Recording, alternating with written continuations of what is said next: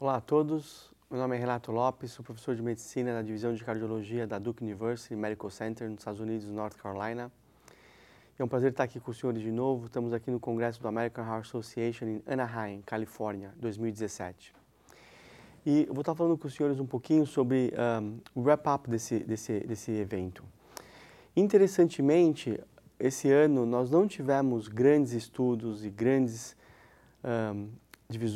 trials divisores de água no American Heart. A gente sabe que às vezes acontece, é uma coisa às vezes de timing.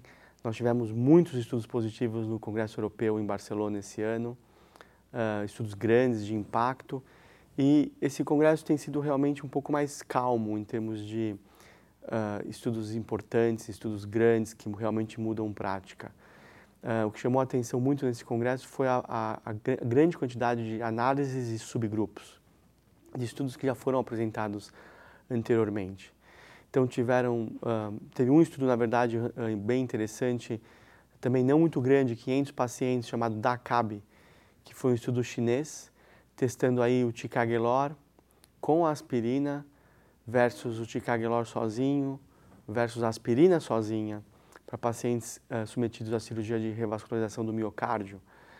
500 pacientes, não muito grandes, desfecho primário realmente falência de enxerto, que é um desfecho intermediário, e mostrou realmente que a combinação de ticagrelor com aspirina parece ter uma melhor patência de enxerto em 1 ano, com uma tendência na direção correta de melhores eventos cardiovasculares e, nesse estudo, apesar de ser muito pequeno, não ter poder para isso, sem diferença de sangramentos maiores.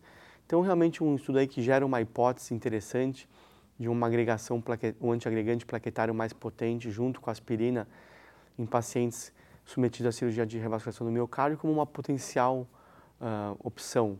Mas acho que esse estudo tem que realmente ser confirmado num estudo maior, com 4, 5 mil doentes, olhando desfechos primários, desfechos duros, como desfechos primários e não simplesmente patente de enxerto. Aliás, esses estudos estão sendo planejados, tem um sendo planejado na Inglaterra, tem alguns acontecendo na Nova Zelândia, na Holanda, e nós estamos planejando na verdade, no Brasil, em torno de 4 mil pacientes nessa linha de raciocínio. Então, estudo interessante, chamou a atenção para um conceito importante, mas precisa ser realmente confirmado. Vários subanálises dos estudos grandes de fibrilação atrial, nós apresentamos aqui os estudos de diferenças regionais da fibrilação atrial, do tratamento de fibrilação atrial, onde a gente mostrou aí diferenças importantes em como os pacientes são manejados no mundo inteiro. América Latina, por exemplo, com maior uso de amiodarona, de goxina, comparado com outras regiões do mundo. Estados Unidos realizando muito mais procedimentos, muito mais invasivos do que outras regiões do mundo. Mas muito interessante um achado que a Ásia, pacientes que foram colocados nos estudos das regiões asiáticas, realmente um alto risco de piores desfechos. Ou seja, pacientes que têm mais AVC, mais mais sangramentos intracranianos quando comparados com pacientes europeus, por exemplo. E isso foi mesmo depois que a gente ajusta para todos os outros elementos. Então, todos para as outras comorbidades e para os outros tipos de tratamento, a gente acha esse aumento de risco cardiovascular para o doente que é da Ásia. Quer dizer, mesmo fazendo um matching para o mesmo score de CHA2-VASc, para o mesmo score de HES-Bled, os pacientes da Ásia sangram mais, têm mais AVCs. E é muito interessante isso, a gente não sabe o mecanismo por trás disso, talvez genético, talvez alimentação, talvez uma mistura dos dois. E realmente isso foi confirmado em alguns estudos e a gente acabou apresentando esses resultados aqui também. E o que chamou a atenção numa sessão de Late Breaking Clinical Trials foi uma sessão de diabetes, que realmente isso está sendo realmente a bola da vez agora, é a parte metabólica, né? Os lípides, os diabetes. E com isso foi uma sessão que também não tivemos estudos novos, porque esses estudos já foram apresentados no passado recente, mas foram análises de subgrupos. E o que vale a pena comentar foi a análise do estudo EMPA-REG, que foi a empaglifosina, que é um inibidor SGLT2 e que foi mostrado no estudo principal como um grande benefício em mortalidade total, mortalidade cardiovascular, infarto e AVC, e também diminuindo em torno de 35% o risco de hospitalizações por insuficiência cardíaca. Então, uma droga realmente aí que vem para tratar o risco cardiovascular do paciente com diabetes tipo 2 e não só os níveis de glicemia. Isso foi apresentado anteriormente. E aqui eles apresentaram análise sobre grupos de doença arterial periférica, que é uma combinação em torno aí de 30% a 40% de doentes que têm diabetes e doença arterial periférica. E isso é realmente bastante importante porque esses doentes são de muito alto risco.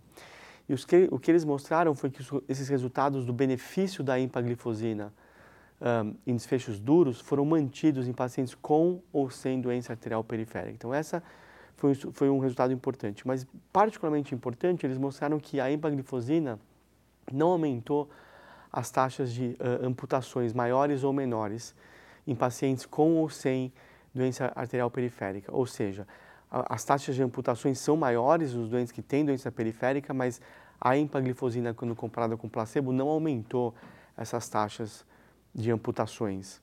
Isso é importante à luz dos achados de uma outra droga da mesma classe, mas de um outro programa chamado CANVAS, que mostrou que a canaglifosina, na verdade, aumenta as taxas de amputações tanto maiores quanto menores. Então, isso levanta questões sobre essas diferenças de resultados de drogas da mesma classe. Então, nós sabemos que elas são da mesma classe, são esses inibidores desse SGLT2, provocando glicosúria, mas tem outros mecanismos pleotrópicos que essa droga acaba atuando e fazendo com que tenham melhores desfechos. E uma das drogas, a empaglifosina, não associada a aumento de amputações, e a outra droga, a canaglifosina, também com resultados muito positivos em desfechos duros, mas com esse efeito colateral importante de aumento de amputações maiores e menores. E levanta questões por que dessas diferenças, né? Então, talvez as drogas sejam diferentes, apesar de serem da mesma classe. A quantidade que essas drogas conseguem secar o doente, fazer a depressão de volume é diferente, ela é muito maior na canaglifosina do que na empaglifosina. Isso pode ter ajudado com que tenha maior amputações nos pacientes com canaglifosina. Essas drogas amputação pode ter sido caracterizado de maneira diferente, né? Essas drogas, esse desfecho não foi adjudicado, validado, foi através de desfechos de segurança. Então, a maneira como esses desfechos possam ter sido investigados pode ter sido diferente. A população dos estudos pode realmente ter sido diferente, apesar de serem diabéticos tipo 2, com risco cardiovascular estabelecido. E, obviamente, que a gente nunca pode esquecer, né, simplesmente a opção de ser um achado puramente ao acaso. O acaso sempre é uma opção pouco provável aqui, pelos níveis de significância estatística, mas sempre a gente não pode perder isso de mente. Enfim, um achado que eu achei importante, um resultado que eu achei importante, por conta dessa nova era que nós vivemos das drogas para diabetes, onde elas têm efeitos diferentes, magnitudes diferentes, e a gente viu aí uma diferença importante entre duas drogas da mesma classe, particularmente no que tange pacientes com doença arterial periférica. Então, esses foram os resultados principais desse congresso. De novo, um congresso que foi meio calmo em termos de nada muito excitante, em termos de grandes estudos que mudam prática de maneira veemente, mas isso faz parte. Alguns congressos têm muitos estudos positivos, outros menos, e a gente espera encontrar os senhores de novo no American College ano que vem em Orlando, e talvez com mais estudos positivos e maior número de estudos que talvez influenciem em prática. Até a próxima.